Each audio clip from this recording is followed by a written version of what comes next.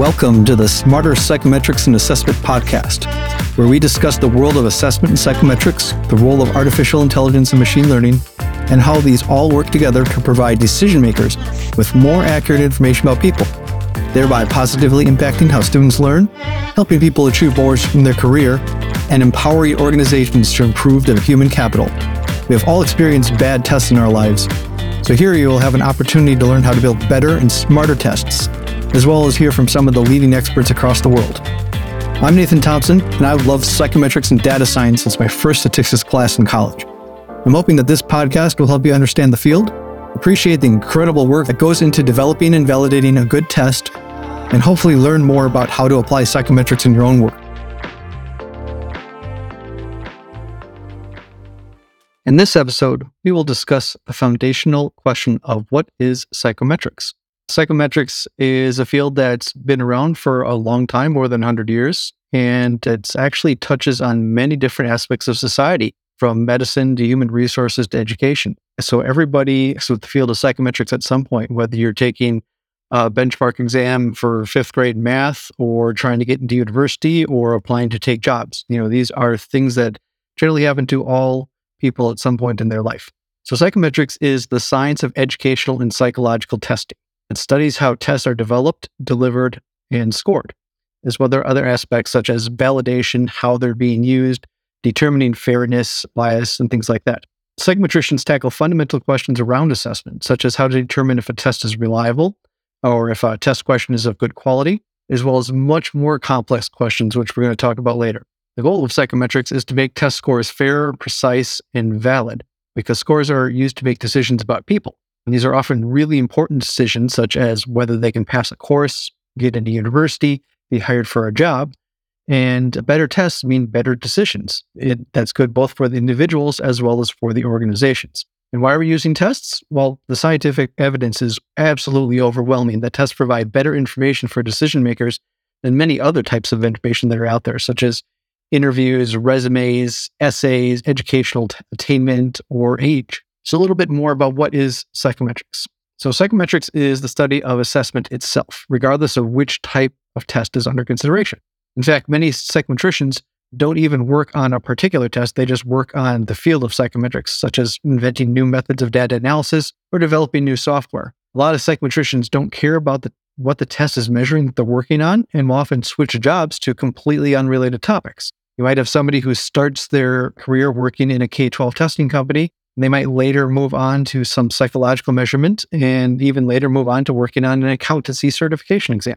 Now, psychometrics is a branch of data science, and it's been around a long time, actually long before the word data science was invented and definitely before it became a buzzword. If you don't believe me, go look at the Coursera course on data science from Johns Hopkins University. I watched that once myself to dive deeper into some data science.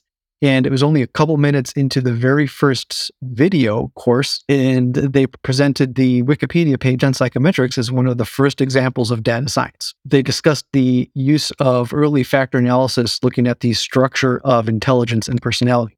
So even though assessment is everywhere and psychometrics is an essential aspect of assessment, most people don't totally understand what psychometrics is, and it remains a black box. In fact, professional psychometricians are often referred to as psychomagicians in jest by people within the industry. But understanding of psychometrics is important for anyone working in the testing industry, especially those who are developing or selling tests. And it's also important for many areas that use assessments, such as human resources and education. Before we go further, I want to make a comment about what psychometrics is not. And psychometrics is not a topic that's limited to very narrow types of assessment. I've encountered a number of times in my career where people use the word psychometrics interchangeably with concepts like IQ testing or personality assessment. Both of those are part of psychometrics, but it's a really, really tiny part of psychometrics. IQ testing is less than 1% of the assessment that goes on in the world. So thinking of IQ testing as psychometrics is certainly underserving the field and the word. Also, make sure not to confuse the word psychometrist and psychometrician. Psychometrist is somebody that delivers assessments, usually within a clinical environment. They might work in an autism center, delivering tests to students that come into that center, or they might work in a school, like a K-12 school, where they're delivering exams to students on personality or IQ. A psychometrician is somebody that develops tests rather than deliver them. So I mentioned before that I'm going to get into some more of the advanced topics of what psychometry discusses, and that's one thing I'll cover next. So maintaining a high quality test is not easy, especially if it's a really large scale test or being used for really important purposes, such as a university admissions test that's being delivered across the nation or across the world, and is being delivered 4 times a year, and as well as going across years. So you want to make sure that the scale of the test, the scores, maintain their meaning across time, and that the cut score of pass or fail maintains its meaning across time, and that the accuracy of the test is maintained across time. There's a lot of work that goes into this. So one of the first steps is defining what should be covered by the test. That is test design. Before you write any items, you need to specifically define what is going to be on the test. First thing is usually defining what the test is. What is the role of it within a profession? Is the test going to be used for university admissions or placement? If so, what is the target market of students that's being used on? You have to start by making that very high-level foundational decision. Next, you decide what are the specific things that go into that. If it's an educational assessment, such as a benchmark assessment for K-12 within a state, often that's going to be defined by the curriculum of the state. But there are many assessments where you don't have a nice, handy definition like that to start off with. In certification credentialing, there's usually not a good place to start off with. If you're making an exam for a certified widget maker, okay, what does a widget maker do?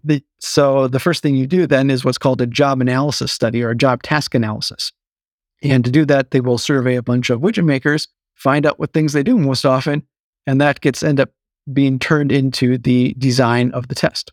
If you're working with credentialing exams like a certification or certificate, if you would get that certification accredited, which is a stamp of quality that your certification exam is of high quality, you have to do a job analysis study as well as some of the other things that I'm going to talk about here. Next step is ensuring that the items are of good quality. You want to make sure that items are well written and well defined and not confusing. We've all encountered confusing questions in our life, so that's certainly one thing that we want to be aware of and try to ward off as we're developing the test. If you're working at a large organization, usually there's professional item development experts that are working on writing those questions, such as university admissions exam. But if you're working on a certification exam, the people writing those questions are often not professional test developers. They're going to be professional widget makers or whatever the profession is. So in those cases, the psychometrician will often have to work first on training those widget makers on how to write good questions, and they'll often review the questions that are written, as well as making sure that they're reviewed by other widget makers before they're considered part of the active pool. Another important aspect of that is item banking. Item banking is the process of managing large pools of test questions and tracking important metadata around them, such as who wrote them, when was it written, who reviewed it, what domain or curriculum standards is it tied to, which tests have used it in the past, what are the statistics of the question, how many people got it right last year versus this year. There's some things that go into that. Another important step in psychometrics is setting a defensible cut score.